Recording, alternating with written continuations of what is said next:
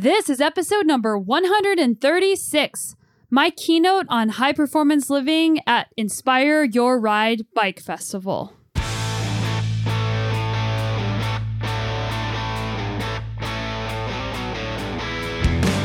Welcome to the Sonia Looney Show.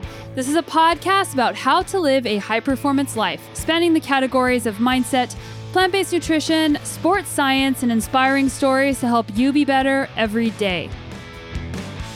I thought that everybody would love me more if I was better at what I was doing. And my self-worth was so tied up with, I have to be the best or I'm not good enough and I'm not enough. And that's a really difficult thing because in our society, we so often reward someone's achievements over who they are as a person or what they've been through in their lives. And it's something that I constantly have to remind myself of. And I'm really excited about today's episode because I get to share a keynote speech I gave back in July at a new bike festival called Inspire Your Ride in Nampa, Idaho. And this was the inaugural year. So if you are interested in going to Idaho or you currently live there, make sure you stay tuned for next year's bike festival. Public speaking is actually one of my favorite things to do, despite the fact that some people fear public speaking more than death. But for some reason, I really love it. And I love speaking because I feel so alive when I'm in front of an audience and I feel the energy of the people around me and it gets me totally amped. And this speech is about how I got into mountain biking and the elements of high performance living I attribute to feeling positive, having a strong mindset, being your healthiest self, and some tricks for dealing with stress. This bike festival was put on by an amazing community building bike shop in Nampa, Idaho called Rolling H Cycles. And I love getting to meet everybody there and spend some time with them. And we even did a couple of public group rides in a few places, which I really enjoyed as well. I hope you enjoy this keynote. And before I get into it, I wanted to let you guys know that you asked, I heard you. With Moxie and Grit, you guys requested baggy jerseys, like mountain bike style jerseys. And those are going up today on the website, available for pre-order, and they will be shipping in October. So how that works is I have to order them in advance, submit my design, and then it takes about 6 weeks for the jerseys to be made. So I have a set amount that I ordered if you would love to grab one. I also changed the color scheme, so it's pretty fun with a cool blue color. So if you want to get a Moxie and Grit 3/4 length sleeve baggy jersey, I encourage you guys to pick one up. And if you really like the cycling jersey with the full zip, we have a few left, so you can go to moxieandgrit.com and grab yours there. And one more announcement, if you're not familiar, I have a free weekly newsletter that you can sign up for at sonialooney.com/newsletter. And it's not a spammy newsletter. We send out each Friday the 2 podcasts that came out during the week and any news that we have to announce. And thanks so much to those of you who are signed up for that newsletter. And it's awesome to be able to reach out to you individually and share all of my news with you. All right, so let's get into my speech. You can hear my journey to cycling, mindset to get through the hardest challenges in life, a little bit about explanatory style, how to meditate and how that creates space, how to deal with stress, how to create identity-based habits, eating with a plant slant, and a lot more. Thank you, you guys. And big thanks to Adam and Rolling H Cycles and Jessica Wyman for putting on this awesome event. Community is the most important thing about being a mountain biker. And I bet you many of us felt like we didn't belong anywhere until we actually found cycling. And that was definitely the case for me. So getting to come to events like this really means a lot to me because I get to plug back into the community that keeps me going. So give yourselves all a hand and give Rolling H a hand as well. Ooh, that's kind of cool. So I'm going to tell you guys how I got into the sport. I think that because of NICA, there's going to be different stories that are going to be coming up through the ranks, which will be really fun to hear. But especially a lot of women got into mountain biking almost by accident. I didn't grow up as an endurance athlete at all, so I was a nerd. I still am a nerd. But I grew up really focusing on my grades in school. I was also in the school band. I played the flute and the piccolo one time at band camp. I was also head of the marching band of our section, so I was really into that. I played soccer growing up, and that was my first sport that I did, and I loved soccer. I had posters on the wall of the World Cup women's team, and I played all the way up until I got to high school, and I wanted to be a pro soccer player. But I also was playing tennis, and whenever I got to high school, my parents said, well, you're going to have to make some choices because you can't do everything, which is the hardest life lesson, which I'm still working on. So I had to choose what sports I wanted to play and what I wanted to do. So I continued with band, and I remember standing up on the marching band asphalt area watching the soccer tryouts, wondering if I should be there. But I was really happy I did band. And I also played tennis. And in high school, I wanted to be a pro tennis player and be like Pete Sampras. And I must have always just had this dream of being a professional athlete because of all those different sports. But I never really thought that I could do it. And some things happened in high school. I was picked on a lot, and I really felt like if I just tried harder, then people would like me more. Or if I just got better grades, or if I just was better at tennis, or if I could just do something, maybe people would like me. And I was really insecure, and I just really wanted that. I wanted to have confidence. I wanted to feel like I belonged. And it was a really tough time for me. But I was in my honors calculus class, and this girl in my calculus class was saying that she was going to run a marathon. And I really looked up to this girl because she was on the soccer team, and she was really popular. So I thought, maybe if I could do what she's doing, maybe people will like me then. And the secret to getting people to like you is first liking yourself. So running was a really interesting time for me. I just started as a senior and was still doing all these other things. But it was the first time I really did something that I kind of felt was for me. And I, of course, all or none, my first goal was to run a marathon. So I thought, I'm going to do this. And I knew nothing about marathon training. So I just started running a lot. And I ran my first marathon when I was 18 years old. And it wasn't perfect at all. But I just remember being excited to be there and excited to have this new identity as a runner. And something weird happened whenever I started running. People started to like me, and suddenly the popular kids wanted to be my friend, and I did not understand why. To be honest, I was a little bit angry about that because I thought, I'm still the same person. But the fact is I wasn't the same person because I had found confidence in an endurance sport that changed my perception of myself and changed what I thought that I was capable of. And that's why I think mountain biking, especially for younger people, is so important because it gives you that strong, powerful vibe that you actually feel yourself and you actually emit that into the world.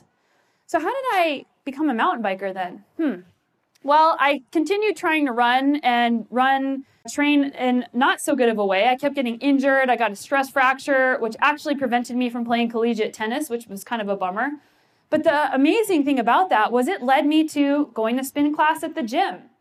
And spin class at the gym was really fun. Like the spin instructor was this cool guy and he played all this fun music. And I had a place to go every single week and just be with these people riding our spin bikes. And then not too long after that, I'm also an engineer, Fairley's dad, power to the engineers. I was doing an internship and these guys at my work said, hey, you want to go mountain biking? And I had only had one experience mountain biking. And it was going mountain biking with a guy that I had a crush on. And what happened was this guy invited this other girl, and he liked this other girl, and they both just left me in the dust, and I had never been mountain biking before. So that wasn't a good experience. So when these guys asked me for my work, I was a little bit hesitant, but I decided, you know what, screw it, I'm just going to go on this ride and see what happens. And I ended up loving it. It was really fun, and I was actually kind of good at it. And 2 weeks later, I signed up for my first race. So that happened really quickly. And I'd like to say the rest is history because I just loved it. I went all in and I started racing in college at UNM in New Mexico. And I went into this sport thinking, wow, like this is changing my perception of what I think. Because at that time I thought I had to go to college, get my degree, like follow the path, be an engineer. And I honestly didn't really want to do that. I just was doing it because that's what everyone else in my family did. So joining the cycling community where people had these crazy dreams that they were going after, wanting to travel, wanting to be a pro, I thought, well, maybe I can do that too. And my family didn't really like that. There's got to be a black sheep in every family, and that was me. They're all engineers. And I did finish my master's in engineering, and I'm glad that I did. And a lot of times people ask me, well, do you regret that? But being an engineer taught me how to work hard and how to manage my time. And it taught me that there's lots of different ways to solve a problem. And becoming a pro mountain biker is kind of difficult because you have to figure out, well, how am I going to support myself financially? How am I going to make time to train? How am I going to work? So I started with cross-country racing in Colorado, and I had come from this background of being a complete perfectionist. And again, I still thought, I was 20 years old, I still thought that everybody would love me more if I was better at what I was doing. And my self-worth was so tied up with, I have to be the best there, or I'm not good enough, and I'm not enough. And that's a really difficult thing because in our society, we so often reward someone's achievements over who they are as a person or what they've been through in their lives. And it's something that I constantly have to remind myself of. I'm a recovering perfectionist, so it's something that I'm always going to have to deal with. And I'm sure everybody here has had this in some part of their life. So what happened was, in Colorado, it's really competitive there. There was all the top pros at that point. And at my first couple of cross-country races as a pro, I had these grand expectations of, well, I'm going to go out there and I'm going to be really good. Wrong. I was last place or almost last place at almost every single race. I cried through my races. Literally, I'd be riding and crying at the same time because I wasn't good enough. And that was a really hard pill to swallow. I would fantasize about stabbing holes in my tires so I would have a reason as to why I wasn't good enough. And that was one of the most important lessons that I ever could have learned. And a lot of other things happened that year that made things difficult. It was my first year of grad school, and I was used to being the straight A student, the kid everyone looked up to. I could do anything. Well, I'll tell you what, grad school is hard. And I worked hard, and I got 2 Bs and a B-. And in grad school, that is considered being on academic probation. So I went from being this top expert mountain biker in New Mexico, the kid with all the good grades, to suddenly I'm having the dean sign my piece of paper because I'm on academic probation. I'm finishing in the back of these races. Wow, who am I? What am I about? Do I want to keep going? And actually, it was when I found yoga in Colorado where it became more of figuring out who I was and what my expectations were, and that it was okay to not be the best. So I tried to apply that, and I was racing cross-country races all around, and I've been racing mountain bikes for 15 years, so it's quite a long time. And I decided that after a number of years, cross-country racing wasn't for me. And it wasn't because that I never had any top-level success. I was a mid-pack cross-country racer in the United States. But I loved riding my bike because I loved adventure, and I wanted to see the world, and I wanted to get to ride my bike for longer hours.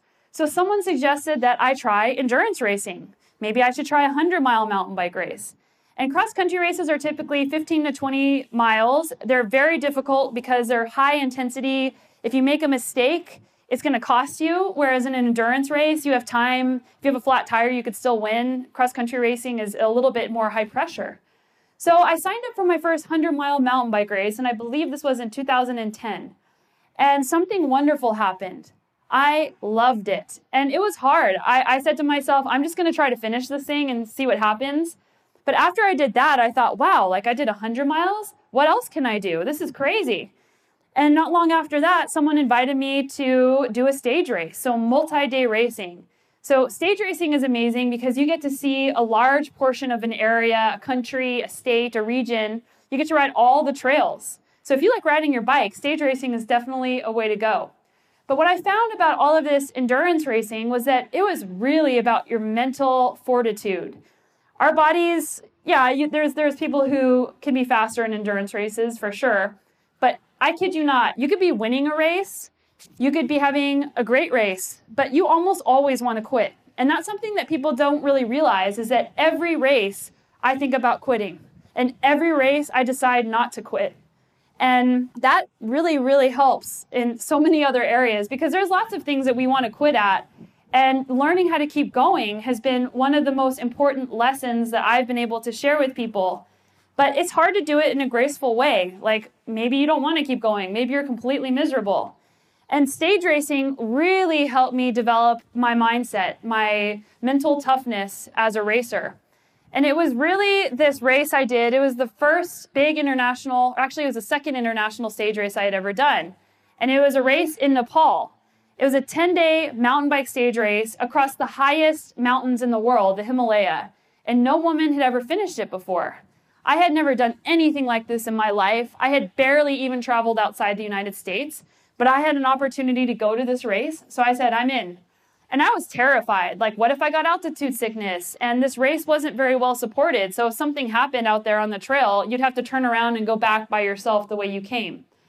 And some bad things happened to my teammate. He ended up getting very ill, and he shared the room with me, so I saw all of my fears play out right in front of me to him. And on the 9th day of this race, I had to hike my bike in the snow about 18,000 feet, 17,769 feet. We had to start at 4 o'clock in the morning and hike our bikes through the snow. And I'm thinking, what am I doing here? I don't even know if I can make it up here. But I did. It took 3 hours to go 3 miles, but I made it up to 17,769 feet. All I had to do was ride my bike down the backside of this mountain and ride my bike one more day, and I would have accomplished my goal. And then the wheels fell off, almost literally. I looked down at my brakes, and there was oil coming out of the brakes because they were prototypes. And who tests brakes to work at 18,000 feet? Nobody. So I had no brakes. There's no bike shops. So I had to walk my bike for 7 hours to get to the finish line. And that sucked. And I actually did a TED Talk on this if you want to watch it. I actually was like bawling, like crying. And I remember somebody saying, document your experience. So for whatever reason, through my hissy fit, I pulled out a camera and I videoed myself crying. That's in my TED Talk as well. And this was a really important moment because my goal was to be the first woman to finish this race, or even to finish this race. And now it was looking like this wasn't going to happen anymore. So I had to say to myself, what was the most important thing about this experience? Is it being the first place woman? Is it finishing? And I decided in this moment, no.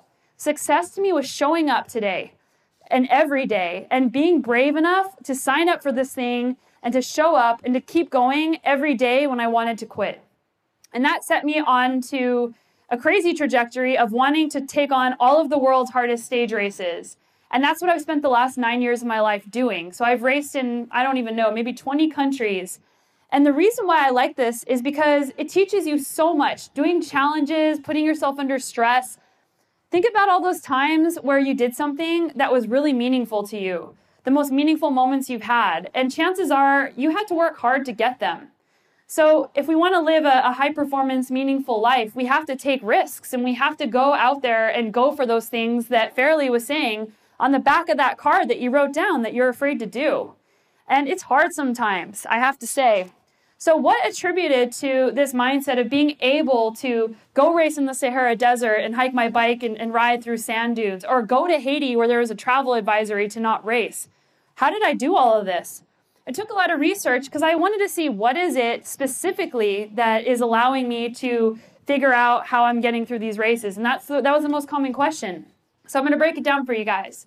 The first, and this also explains a lot of my perfectionist qualities growing up and why I was always so afraid to fail.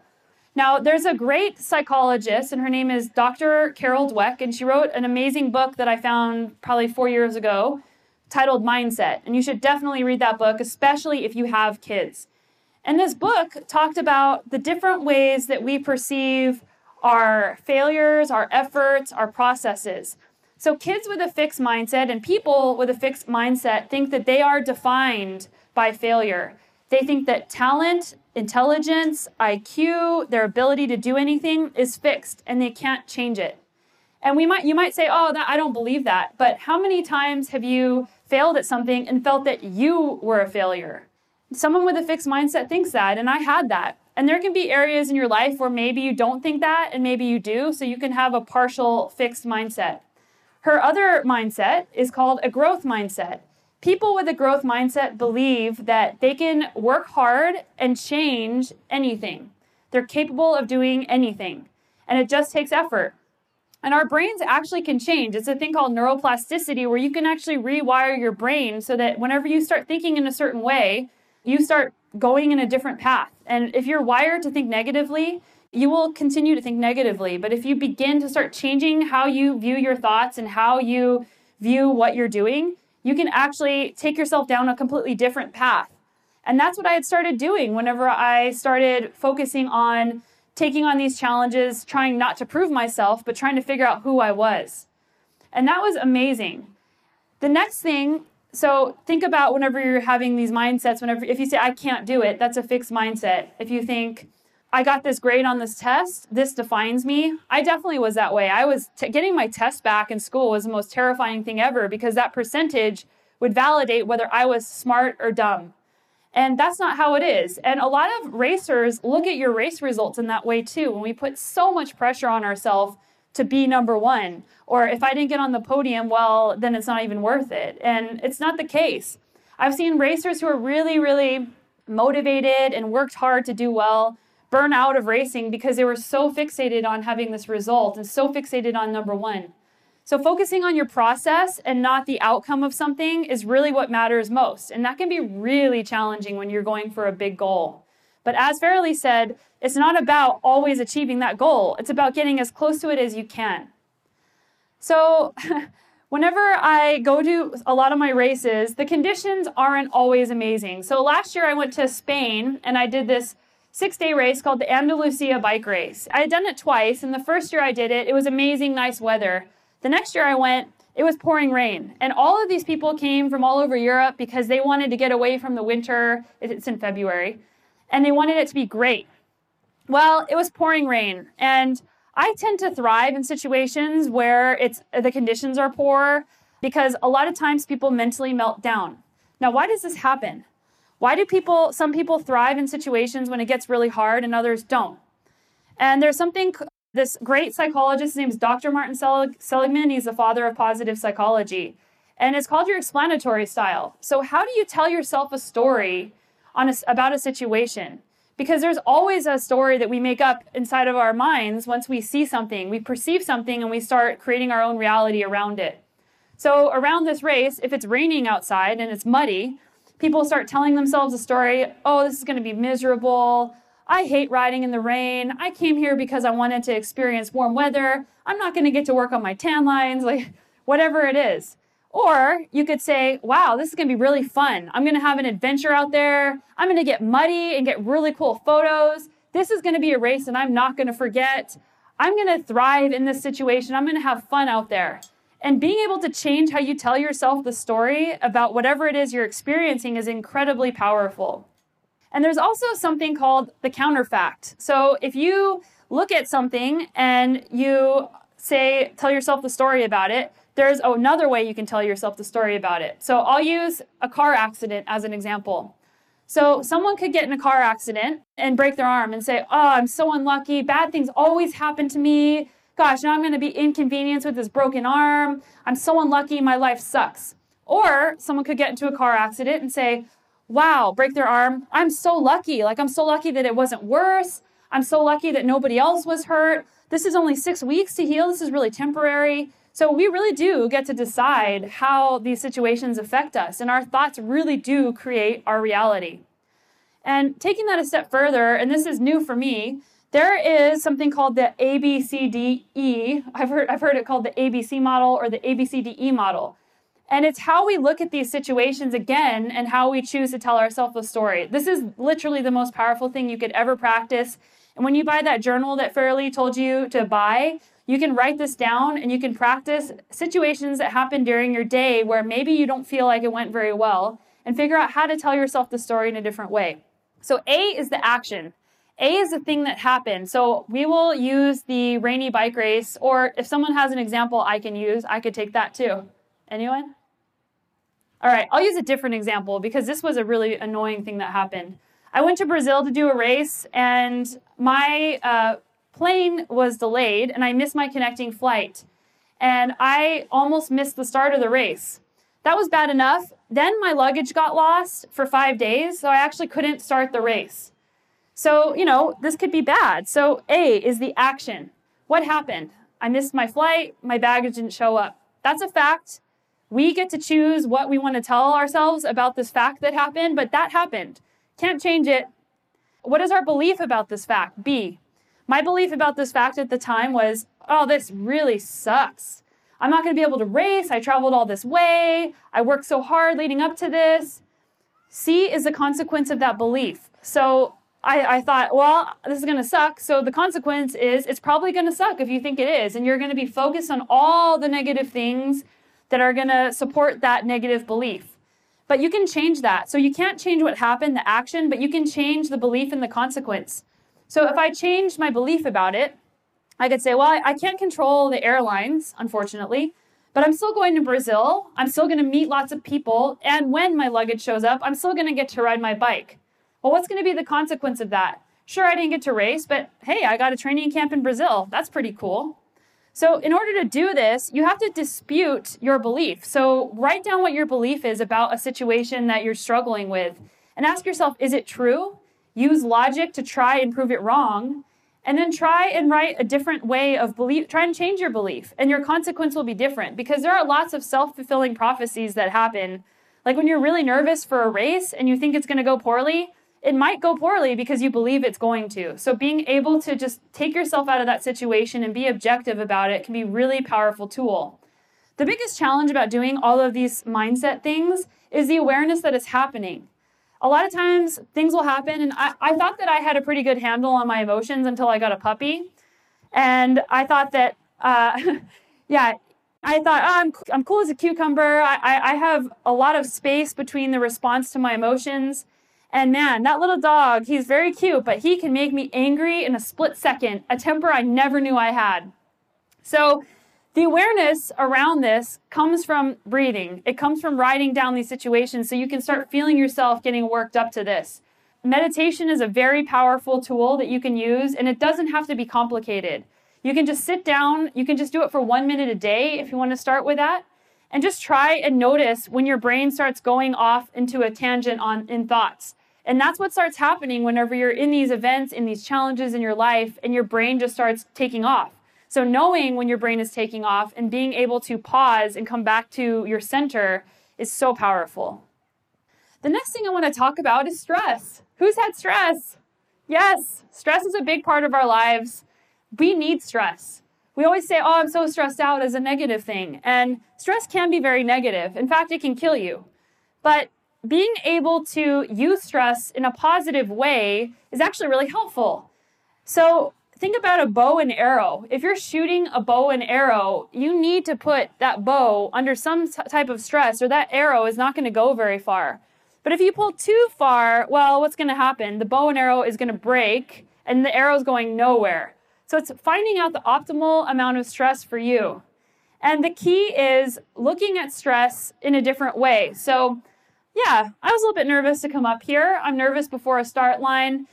But you could just say, I'm excited, because the feelings are kind of the same. The increased heart rate, the increased breathing. When you're excited, you feel the same way. So instead of telling yourself, I'm so nervous, you can tell yourself, I'm excited. And there's another, I love psychology, so there's another great book and psychologist. The book is called The Upside of Stress, and her name is Dr. Kelly McGonigal. And this book has some really interesting examples of how people were stressed, and they actually tested it empirically to see how mindset intervention will change how you perform. So they took a bunch of different students, and they said to these students, okay, before this exam, tell yourself that you're excited, that you're going to channel your energy in a positive way. Tell yourself that anxiety and struggle make you better before you take this test. And the other group, they said, just tell yourself you're stressed out, whatever, you can do whatever. Well, the group that had the mindset intervention that told themselves, instead of I'm so stressed out, telling themselves I'm going to channel my energy, I'm excited, this challenge is good, this is an opportunity for me to get better, well, they performed a lot better. So the next time you're stressed, try to tell yourself, I'm stressed because I care, and figure out why you care, and tell yourself that this is good and that you can use and channel these emotions. And that can be a very important thing to do, because now your struggles become your greatest ally. So another part of living a high-performance life is learning how to create habits and goals. And goal setting and habit change is incredibly difficult. How many of us have tried to change a habit and failed? Like, I do that all the time. The biggest thing that I'm working on now is actually having less clutter in my house, because I'm so busy with all my projects. I just leave stuff and keep going. And then soon, and my husband does the same thing. So soon my house, like, you can't even see the counter. It's a mess. And then messes actually make you feel even more stressed out in a lot of cases. So my habit change that I've been working on is being less cluttered. And how do you do that? How do you start moving the needle in a way that's going to stick? And the most important thing that I've learned is actually identity-based habits. So think about this. Somebody that isn't cluttered and that's organized, what habits do they have on a daily basis that are going to contribute to them being a, quote, organized person? Or if you're trying to be an athlete, what are habits that athletes have that will help you have the identity of being an athlete? Showing up consistently for training, eating a healthy diet, sleeping. These are all things. So if you start thinking about the identity of what you're trying to become and start trying to take on the habits of what you think that person is doing, it'll help you have better long-term habit change. Another thing is creating 1% gains every single day. So a lot of times we can get stuck in all or none thinking, and whenever we want to change a habit, we think, well, it's too late. Or say you're trying to eat healthier and you have some ice cream, and then you think, well, I've already had ice cream, now I'm going to have pizza. Well, now I'm going to have French fries, and then you just landslide down. We've all been there. So if you can just focus on being 1% better, the compound effect of those gains over time, if you think of what an exponential looks like, my math nerds, exponentials. So each 1% is going to give you exponential growth in your habit formation. So that can be with being consistent with your training, which is, I actually struggle making my training the number one priority, which might sound funny as a pro athlete, but there's all these other commitments that I have that I love doing. So another habit I've been working on is trying to make my training, when I put it in my calendar for a time, staying accountable to that time instead of saying, well, one more email or one more article or whatever. So I think to myself, what habits would my other pro colleagues who are racing be doing right now? And I think, well, they'd probably be taking this more seriously. So that's what I've been trying to do. The last thing about living a high-performance life that I wanted to tell you guys about is diet. And someone asked a question about diet. There we go. Diet can be a very inflammatory topic. It's kind of like talking about politics or religion. But basically, just eat with a plant slant. Like, if you want to be the healthiest, I've gone through so much research. I've tried lots of things myself. Eat as many plants as you can, and you'll be healthier. Eliminate processed foods as much as possible, reduce the amount of sugar and reduce alcohol, and try and eat whole foods and whole grains. Like, it's really not complicated, but we make it so complicated. Like, well, should I go on this crash diet to try to lose this weight? Like, if we focus on being healthy, and we all know kind of inherently that this is how you're supposed to eat, you change the way that you feel. And if you start eating healthier, you stop eating all the junk foods, your brain actually starts working differently because you have better blood flow. So the more plant-based you can eat, the better. You don't have to eat 100%. But there's areas in the world called the blue zones, and there's a great man named Dan Buettner, and he's worked with National Geographic, and he has studied areas in the world where people regularly live to age 100. And he said, wow, like, these people aren't just living to age 100. These people are thriving. They're chopping wood, like, they're crushing it out there. Like, what are they doing? So he didn't come into there with any agenda to prove anything. He just wanted to see what was happening. And it was pretty interesting what he came up with. So he found different areas around the world, and the things that the people were doing were, number one, they were eating a mostly plant-based diet, a 90% plant-based diet. Number two, they were moving their bodies, and even gardening or chopping wood or walking, that counted. They had a strong sense of community, which many of us tend to drop community at the first sign of getting busy, and I am definitely guilty of this. I say to myself, well, I'm too busy to hang out with my friends, or I'm too busy to see my family because I got to get this work done. But that isolation actually makes you worse, and it actually makes you perform worse, and it makes you feel burned out. So having a community aspect is so important. So that's something that I remind myself of when I start getting so busy and telling myself, no, I'm not going to hang out with people. I actually make myself hang out with people because I know that that's going to be better for me, and I'm always happy that I did.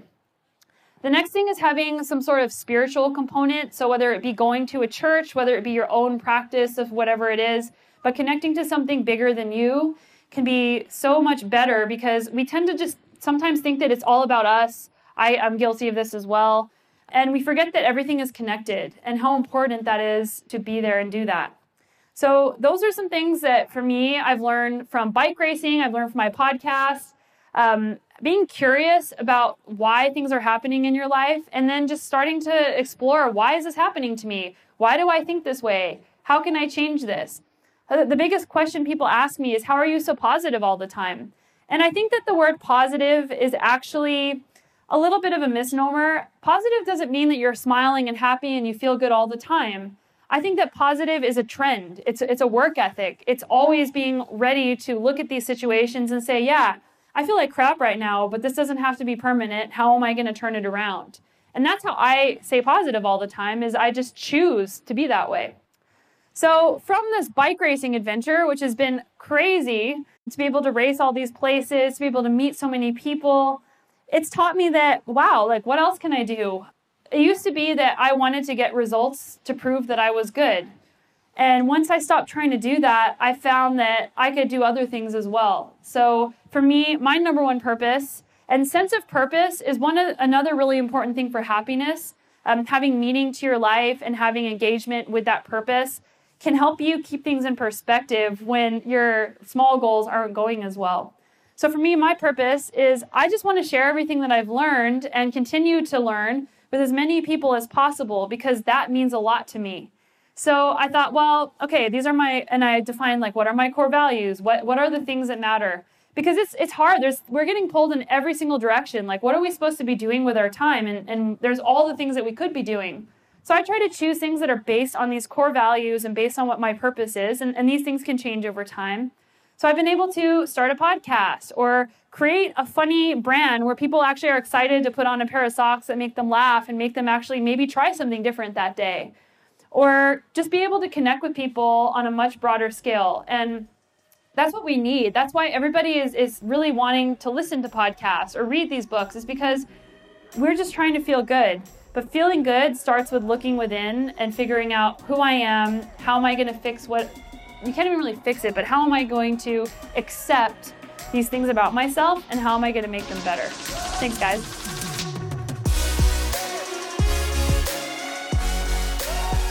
Thank you so much for listening. I hope you guys enjoyed that episode. Don't forget to hit the subscribe button, and we'll see you right back here with Crush It Mondays in just a few days.